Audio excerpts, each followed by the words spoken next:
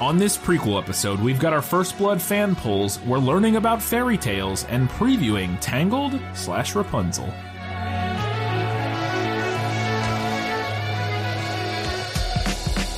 Hello and welcome back to This Film Is Lit, the podcast where we talk about movies that are based on books. It's a prequel episode. We've got all of our prequel segments, and that means we're starting out with our patron shoutouts. We didn't have any new patrons in the last 2 weeks, which is just fine. But you should support us on Patreon if you can. Head on over there. You can listen to our just released episode where we talked about Lost Girl and New Girl. Let's Hear It for the Girls is the name of that episode. If you're a $5 or up patron, you get access to our bonus content feed, and you can listen to that episode where we discuss those two shows. One of them you've probably seen / heard of, and one of them you probably haven't. So, because everybody's seen Lost Girls. But we do have our standard, our $15 Academy Award-winning patrons. These are the people who support us for $15 a month or more, and they are Eli Youngs or Ellie Youngs. Probably Eli. I think we discussed this numerous times, but I'm pretty sure it's Eli Youngs. Gratch, Just Gratch, Shelby Suderman, Mr. Nobody. I went back to work for COVID-19. This is the person who changes their name every time. I'm sorry that you had to do that. I don't know what you do, so that's unfortunate. Hopefully you're not in a place where you're in too much danger. And finally, Alina Doletkalova. Those are our $15 patrons. You can join them and get your name read every prequel episode and get priority recommendation when you recommend movies, within reason. You can't just recommend 50 and then expect us to do all of them, but, you get one and then you recommend one a couple months later. Maybe we'll put it on. We'll see, We're going to feel it out and make sure it feels realistic and fair. You can't just be our new list if you're a $15 patron. But that was what First Blood was. I believe Just Gratch recommended First Blood, and that's why we did that one. So, all right, let's go ahead and do our fan poll follow-up for First Blood. Yeah, well, that's just like your opinion, man. So we had no feedback on Facebook. What the heck? Not a single vote, Something's not a single comment. I really think we're getting screwed by the algorithm on Facebook. Something's wrong with Facebook. Yeah, because we had a lot, markedly less interaction on posts in general lately. I think they I think they push polls down. I don't think Facebook likes polls. I think I remember reading about this. I don't do actual polls anymore. I post a picture with the reactions. I think they also don't like that. I think that the polls in general and those kind of reaction phishing things, now obviously it's a little different for us because we're not trying to, but they generally, I remember when I worked in news, this is a thing we talked about all the time, is that Facebook and polls, it can do really well when you have a built-in audience, but the Facebook, for whatever reason, doesn't like polls, supposedly, and so it does not promote that content. It also doesn't like stuff with too much text in it. It's weird. It's weird. The algorithm's weird. All algorithms on all social media and YouTube and stuff is weird. But so it's Well, maybe I'll just look into the keywords and avoid words like vote or poll. Yeah, I think that may be part of it. If you avoid that, maybe might help. Yeah. I don't know. We'll I don't know enough about SEO and Facebook and stuff to. I don't either, but I know people who do. There you go. But anyway, if you follow us on Facebook, keep an eye out for those polls. We like hearing y'all's thoughts and opinions, and it makes this segment more interesting when we have stuff to read and talk about. So keep a lookout. We'll do our best to try and circumvent the algorithm. Yeah. It is interesting because this episode did great, too. This episode is one of the top ones we've had recently. It's up there. It's pushing 1,000 downloads. Nice. Which is amongst our better, for how quickly within a week, that is a very well performing episode for us. So yeah, I don't know. It's interesting. Well, we did a little better on Twitter. We had 8 votes on Twitter. 6 of them were for the movie, 2 of them were for the book. And we had a couple comments from followers as well. At Dragonborn2008 said... A Dovahkiin. Sorry. They said, even though I've never read the book, I've seen the movie as a kid 10 years ago, and I enjoyed it a lot. Seeing it today is not only nostalgic for me, but it's also one of my favorite Stallone movies, up there with Rocky and Demolition Man. I could be wrong. Rocky is a great movie. I'm pretty sure Demolition Man is not good, but I've never seen it. Well, maybe they just remember it nostalgically. Right. I just think it's interesting because this movie and Rocky are both very good, and we talked about in the episode about them being kind of remembered just as part of the Stallone oeuvre, maybe, and not necessarily so much as the like standalone, just good films that they are. And so it's funny seeing Demolition Man lumped in with these, but I get their point, like that they watched it as a kid and like it and have fond memories. So, and we also got feedback from @ShelbySuderman, an Academy Award-winning patron. Yes, and Shelby said, "I enjoyed the movie, especially Sylvester Stallone's performance and the addition of Rambo looking for his friend. However, I chose the book. I get what the movie was doing with the cop characters, but I preferred the complexity of Teasel and Rambo in the book, and I appreciated the dark humor." I could agree with that. And Shelby also said, "I've been trying to confirm this, but I believe this book and movie came out while PTSD was still in the process of being recognized the way we do now, and both could have helped with public awareness." Yeah, for sure. Yeah, I would agree with that too. Yeah. And I think definitely the movie having come out obviously later than the book, we can see like the difference in portrayal. Yeah. Even just from book to movie. Yeah. All right. That was it for our fan feedback on First Blood. Lots of F's in there. Let's go ahead. We've got a Learning Things segment, and we're learning about one of Katie's favorite things. So let's learn about fairy tales. No matter what anybody tells you, words and ideas can change the world. This is one of my favorite things. So I've mentioned on here before, I did my master's thesis on fairy tales. I actually wrote a collection of fairy tales. It was a creative thesis, but I also did obviously quite a good bit of research for that. It's a master's project after all. For a while there, and I mean, it is something that I would love to do, but money and also job opportunities. But for a while there, I did have my eye on a couple of PhD programs in folklore studies. Yeah. This is my wheelhouse. This is a thing that I really like. Yeah. So if you've ever wanted to hear me pop off about fairy tales, strap in. This is your episode. So a quick definition first. A fairy tale is a genre of folklore. Typically takes the form of a short story. Sometimes fairy tales are often called wonder tales or magic tales. Obviously, they don't all feature fairies. No. So that makes sense. But fairy tales is the well-known term. It's kind of the accepted overarching umbrella term for the entire genre. Yes. Fairy tales are often thought of as morality stories, although that's not necessarily a requirement of a fairy tale. And in fact, a lot of them don't have a clear moral or lesson at the end. Yeah. But my goal here isn't really to explain to you guys what a fairy tale is. I'm sure most of you know what a fairy tale is, or at least have a pretty good idea of what a fairy tale is. I actually want to talk about fairy tales from a slightly more academic perspective. I promise that's not going to be boring. But maybe think of this segment as a sort of primer for understanding how I'm going to discuss both Rapunzel and Tangled, and how they're similar and how they're different. So fairy tales began as an oral tradition, meaning that they were primarily told aloud and not written down for most of their history in the larger scope of things. Fairy tales have developed across hundreds, for some even thousands, it's thought, of years. Each time a story is told, it goes through natural changes. Maybe the teller makes those changes on purpose with the goal of improving the story or making it appeal to a specific audience more, or maybe they just don't tell it quite right. You know, they don't remember every single detail, they make little changes. That's what happens when we tell stories, regardless of what kind of story it is.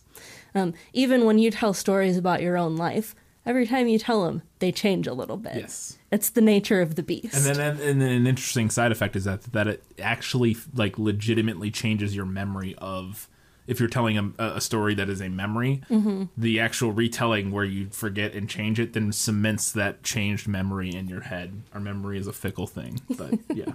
Anyways. So fairy tales have also developed across countries and across cultures. Some fairy tales traveled.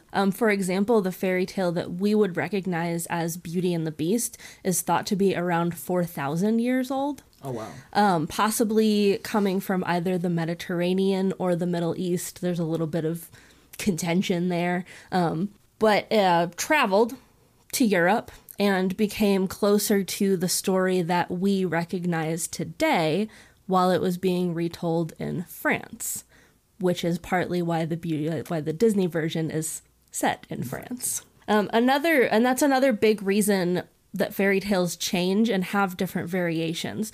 Someone telling the story in a different country is going to change that tale to reflect the local flavor.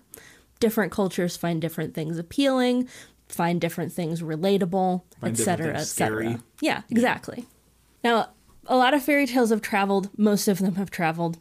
Some fairy tales can actually be traced back to multiple cultures and seemingly developed independent of each other. For example, some of the oldest variants of Cinderella come from Egypt and China. Both variations recognizable as Cinderella, but can also be traced back to those cultures before those cultures had come into contact with each other. Cinderella actually has one of the most variations of any fairy tale. Almost every culture has something that is recognizable as Cinderella. And that probably comes back to essentially the universality of the human experience. Yeah. It is a lot of stories are similar because a lot of humans are similar. Yeah. Yeah. As it turns out, we're As a it lot turns more out, alike yeah, than we are different. we're not really all that different as it happens. So every fairy tale has variants, sometimes hundreds of variants. Those variations are all about context. Each one reflects the time that it was told in, the place that it was told in, and the person telling it. So think of each fairy tale that you know as a giant family tree with tons of branches. Okay? The folklore studies for this term is story morphology. Sweet. That's a cool term. Now, moving forward in our little timeline here, as the written word became more prominent, fairy tales began then to be collected and recorded. So they became a little bit less of an oral tradition as time went on. We'll look at the Grimms as an example because they're probably the best known example. In the Western world. Yes, in the Western world, for sure. Jakob and Wilhelm were actually academics. They were cultural researchers. Their methodology for recording fairy tales actually became the basis for what we now know as folkloric studies. I'm excited. I'm talking too fast. You're fine. You're good. But there is one thing that we have to get straight here. The Grimms did not write these stories. They conducted interviews. They wrote adaptations. They slapped their names on a collection. Their versions of the stories are simply another branch on that family tree. Okay? They didn't create these stories whole cloth. No.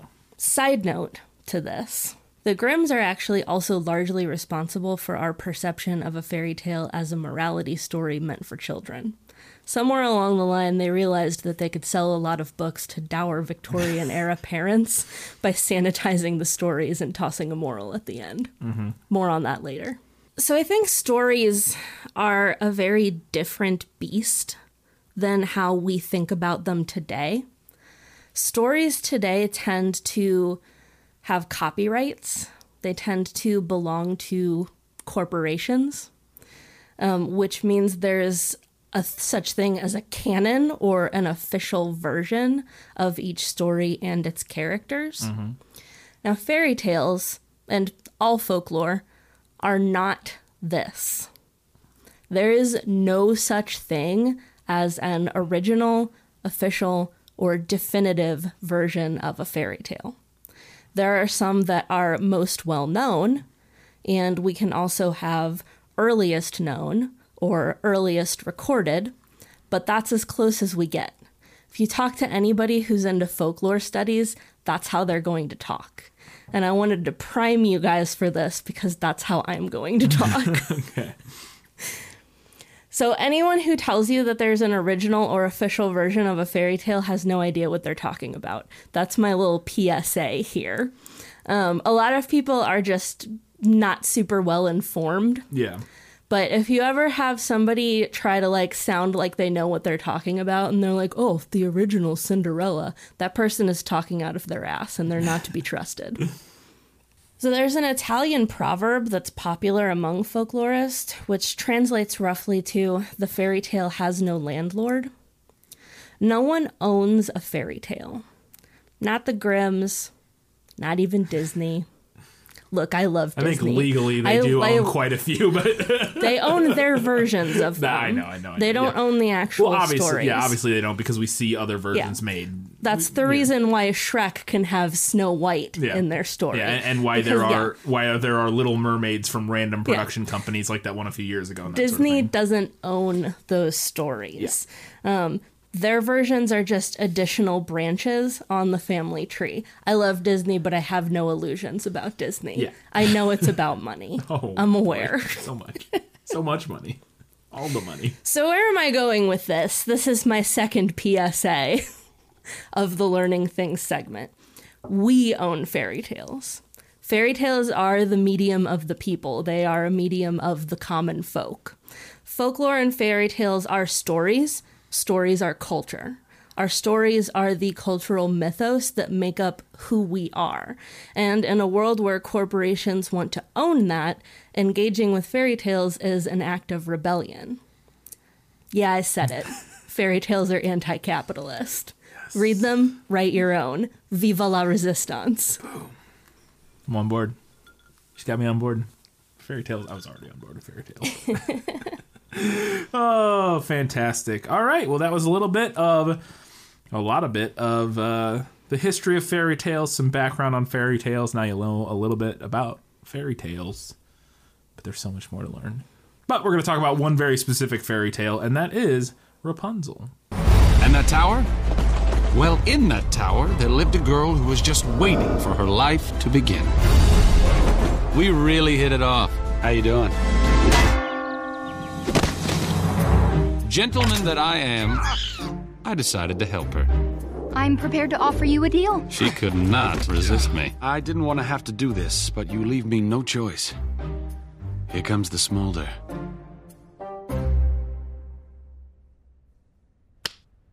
All right, so the Rapunzel that we are most familiar with, the story that comes up in our minds when somebody says Rapunzel, is a German fairy tale recorded by the Brothers Grimm, published in 1812 as part of the collection Children's and Household Tales. Now, their version of the story is actually an adaptation of an earlier German writer, Friedrich Schultz, who translated a French story called Percinet by Charlotte Rose de la Commande de la Fosse, or something like that. Which itself was influenced by an even earlier Italian tale, Petrocinea, written down by Giambattista Basile. Yeah. More on these guys later, but suffice to say, Giambattista. They did not pull this from nowhere. Yes. I mentioned earlier that the Grimms eventually sanitized their fairy tale collections to sell them to children. Rapunzel is a real good example of this. The 1812 publication that I mentioned earlier retains the out-of-wedlock pregnancy that eventually reveals the prince's little visits. But in the 7th edition of Children's and Household Tales, which was published in 1857, the prince's clandestine visits are revealed when Rapunzel absent-mindedly asks the witch why it takes her so much longer to climb the tower. So they took that pregnancy, they just cut it right out. Prince climbs it quick because he's about to get some. He's ready to get up there. He's like, let's go. So Rapunzel is classified as type 310, the maiden in the tower, in the Arne Thompson classification system for folktales. I didn't talk about this quite yet. Arne Thompson Uther Index, or the ATU Index, is a system of cataloging folktale types that is used in folklore studies. So basically what it does is identifies similarities in various stories across cultures and then uses those similarities as a method of categorizing the stories. Oh, that's really interesting. So there are a lot of different types that your fairy tale can be. Yeah. Rapunzel falls into type 310, archetype the Maiden in the Tower. Huh. I had no idea that existed, but that's super interesting. I mean, it makes perfect sense. I love the thought about Arne it. Thompson Index. Oh, it's really neat. Yeah. Now, some researchers have proposed that the earliest possible inspiration for the Maiden in the Tower archetype could possibly be pre-Christian sun or dawn goddess myths, in which the light deity is trapped and then subsequently rescued. One very similar myth is that of the Baltic solar goddess, Sole, who is held captive in a tower by a king. Okay. So there's that kind of thread of similarity there. And those stories, I assume, are where they're held captive every evening and then rescued every morning or something like that. Something like that, yeah. As a way to explain why the sun goes down and then rises again. Yeah. Kind of on the flip side of that, then, the earliest surviving reference to a female character with long hair that she offers to a male lover to climb like a ladder actually appears in the epic poem Shamaneh by Ferdowsi, who was a Persian poet. Because I think that's one of the longest epic poems written by a single person. Yeah, I've never heard of it. It's the Shamaneh, or the King's something. I can't remember now. The King's Tale, maybe. Never heard of either of those. I only heard of several epic poems, mainly like Gilgamesh. And That's because literature classes only teach European. yeah, no, I read one of there's a Middle Eastern one I read, but I don't remember what it is. Isn't there like a very famous Indian or Middle Eastern epic poem that's taught in? I'm not saying it's balances out. I'm just saying that I feel like I remember some. You weren't thinking of the Odyssey, are you? No. I can't think of what I'm thinking of, but never mind. Doesn't matter. So the epic poem I was thinking of was, in fact, the Epic of Gilgamesh, which was an ancient Mesopotamian poem. The other one that I was thinking of when I said Indian that I read excerpts of was Ramayana, which is one of the two major Sanskrit epics that came out of ancient India. Didn't read the whole thing. I don't know how. It's pretty long, but I remember reading excerpts of it in like high school. So that's what I was thinking of. Back to our Italian friend, then, I think Giambattista Yeah. Basile. I wrote down a pronunciation, and now I can't even parse what I wrote down. It's Basile, and then it's like it's either Giambattista or Giambattista. Yeah. Either one. Giambattista Basile.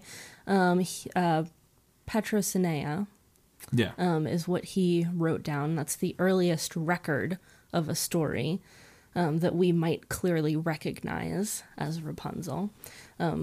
Personette, the French variant of the story that I mentioned earlier, I thought this was interesting, I didn't know this before I started researching, was published by Charlotte Rose de Camon de la Force while she was confined to an abbey due to perceived misconduct during service in the court of Louis XIV. Wow. Yeah.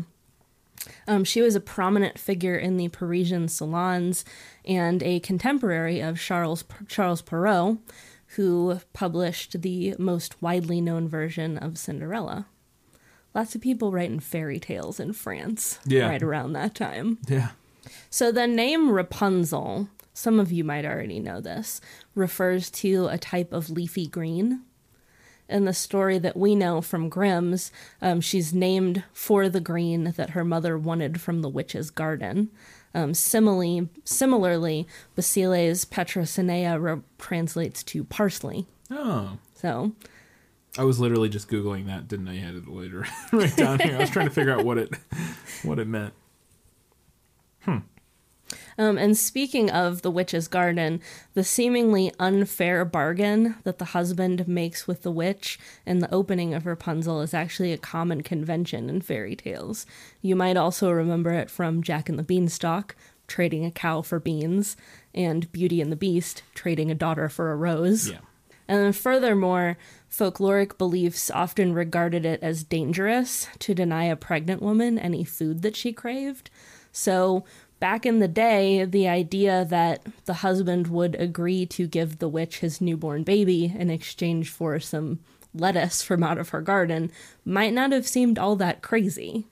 It was thought that a pregnant woman might die if you didn't get her the food that she was craving. Oh, I thought they meant it more in the comment, because I was about to say when you said that, I was like, that's still a modern tropey, terrible, like... Yeah, well, now it's a modern, like, misogynisty trope. Yeah. But, like, back in the day, they literally thought that, like, if we don't get her what she's craving, that could have, like, super detrimental effects. Like, she could die. Maybe that was just their excuse. They were just like, or she's going to yell at me for a long time. And then they were like, maybe it was the same excuses, or it was the same reasoning, like, as the modern day trope. But it's, they were like, no, she might die. Gotta get it. Nobody knows anything about science. She might die. Who cares? I actually think it's a really interesting thing because it's an example of a husband choosing the well-being of his wife over his unborn child. I find that interesting. That is interesting. Anyway, to close out our fun facts section here, a version of Rapunzel also appears in Andrew Lang's The Red Fairy book. Andrew Lang, another big name in fairy tales. And the tale also is one of the most prominent storylines in Sondheim's musical Into the Woods. Mm-hmm. The musical without any hooks. I don't know why you dislike that musical so much. None of the music has any hooks. Gotta have a hook for Brian. You gotta have a hook. I'm a sucker for a pop song or just anything with a hook, and that musical did nothing for me. I would be willing to rewatch it. I like Into the Woods a lot. This story, it was fine, but the music did nothing for me. And I think it lacked something for me. The thing that I like about musicals, which is a nice hook. But whatever. I'm a basic bitch, so. All right, that was it for our fun facts about Rapunzel. Let's go ahead and talk about Tangled. You coming, Blondie? And before we knew it, we began to uncover some secrets. I have to know what they are. I mean, this is serious stuff that just might turn this kingdom upside down. Flynn? Run! Head down. Head down. Arms in. Arms in. Knees apart. Knees apart. Knees apart. Huh?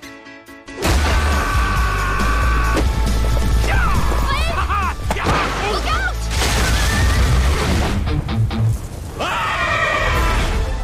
So Tangled is Disney's 50th animated feature. It was released in 2010 and directed by Nathan Greno and Byron Howard. Greno hasn't done a whole lot of other stuff. Both of them worked for Disney. And like most of Disney's people that direct eventually, they were animators and did a million different things on different Disney movies. But Byron Howard also directed, or Brian Howard, also directed Bolt and Zootopia. Co-directed those. Nathan Greno did not, actually left the studio and now works for some other studio eventually. It was written by Dan Fogelman, who also wrote Cars, Bolt, and writes on This Is Us. I think it's still on. I think that's still on. Yeah, or writes on This Is Us. Has a bunch of credits for This Is Us. So his name looks familiar. It looked familiar to me, but I don't think. I think there's other Fogelmans that are. Yeah, I'm sure there are. Yeah, but before its release, the film actually was called Rapunzel, and they changed it to Tangled to market the film more gender neutrally. Interesting.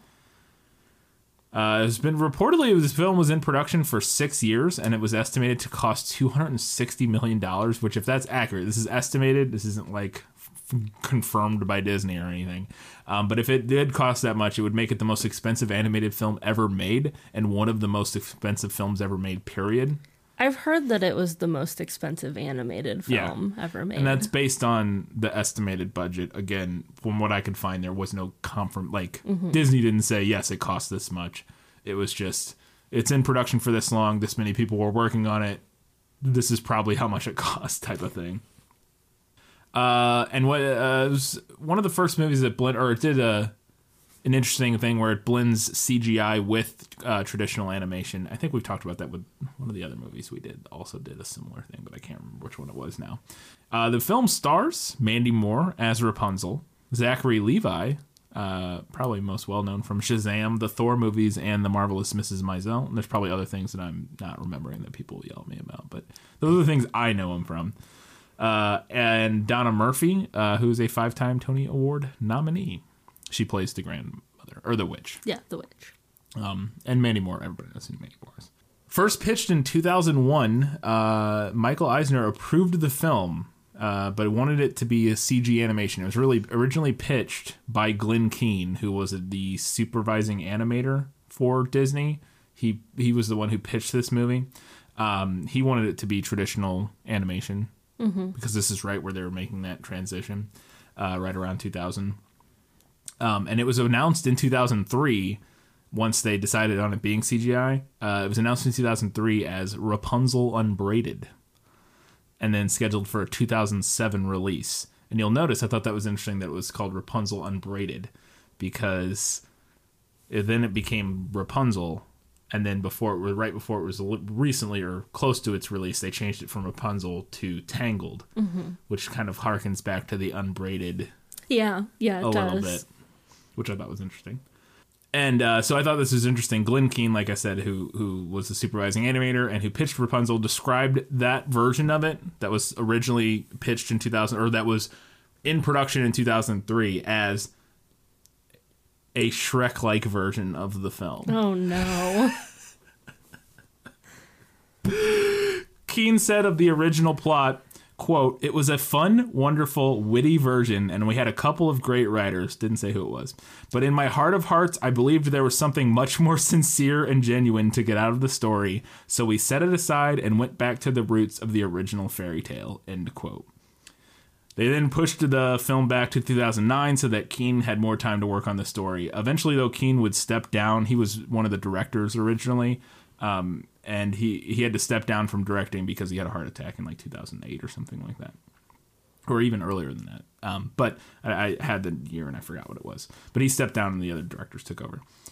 Mandy Moore auditioned for the role, along with a bunch of other people that we'll mention here in a second. But during her audition, she had to sing something. And she could have been like a Mandy Moore, but she sang something, and the song she sang was "Help Me" by Joni Mitchell, which I thought was interesting. An interesting choice when you're auditioning for a Disney role, because I listened to it, because it didn't immediately jump to me. I mean, I know what Joni Mitchell sounds like, but that song didn't immediately jump into my head, and it's not a song I would necessarily pick if I'm like, oh, I want to be a Disney princess. I want to be a Disney princess. I'm not sure I would pick that song. It does have an interesting, it would require an interesting range, I think, is what it sounds like when I listen to it. But that might be why she picked it then. Potentially, yeah. It sounds like to me it sounds like a complicated song to sing, as a complete layman in terms of like vocal knowledge, but it sounds like a kind of a difficult song to sing. So during the development of the film, one of the most difficult problems was with the plot was how them figuring out how to get Rapunzel out of the tower without the movie immediately ending. Because if they did, she had thereby escaped her mother and did not have any other specific objectives to pursue. And so during one of their meetings, an animator floated the idea of mysterious floating lanterns. They took that and they ran with it. So I already know that's not in the book. After watching the finished film, I thought this is interesting. Mandy Moore was disappointed because she felt that her voice sounded shrill. And then Zachary Levi thought that his performance sounded incredibly nasally. Interesting.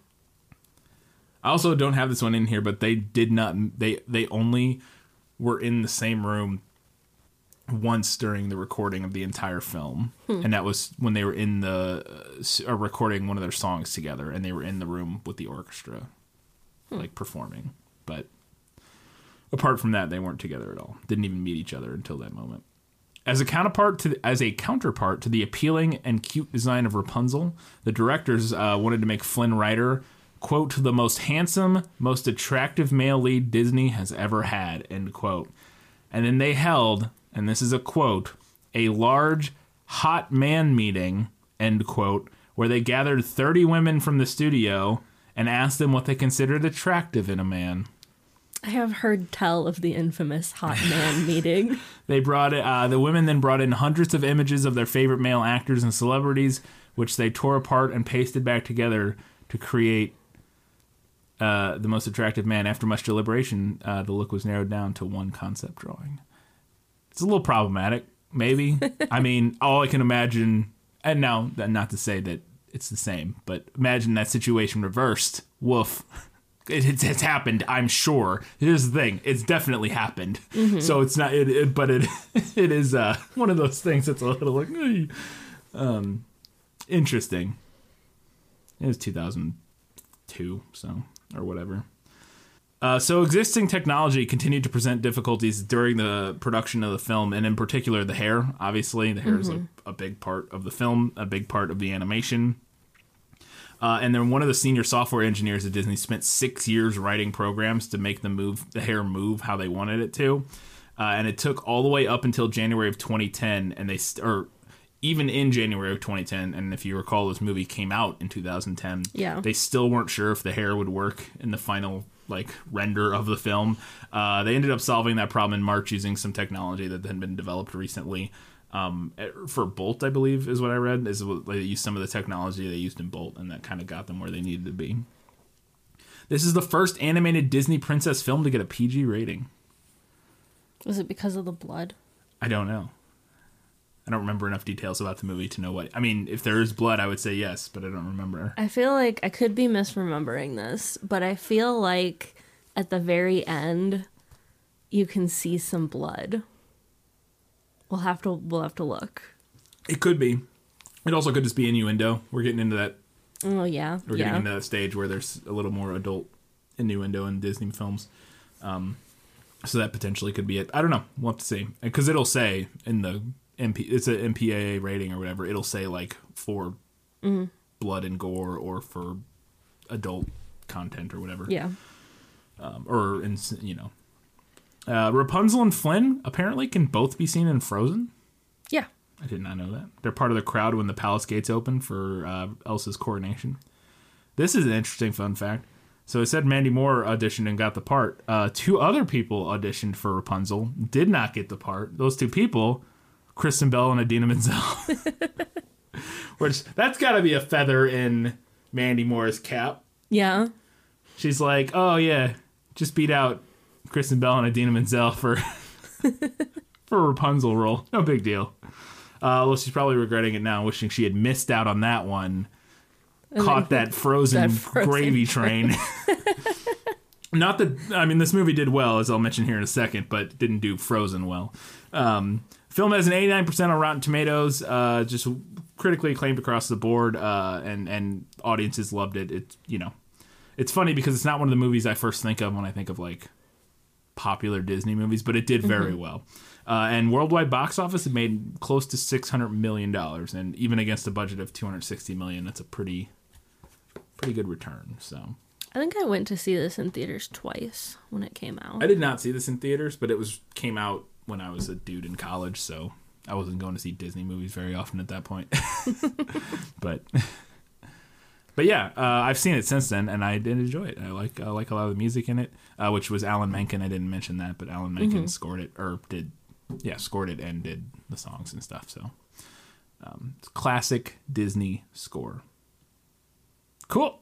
We're gonna rewatch Rapunzel. We're gonna rewatch Tangled. Have you reread Rapunzel yet? I haven't read it yet. It's very short, I assume. Yeah, so. And I will be all of these old fairy tales are public domain, so you can find them online. I will share.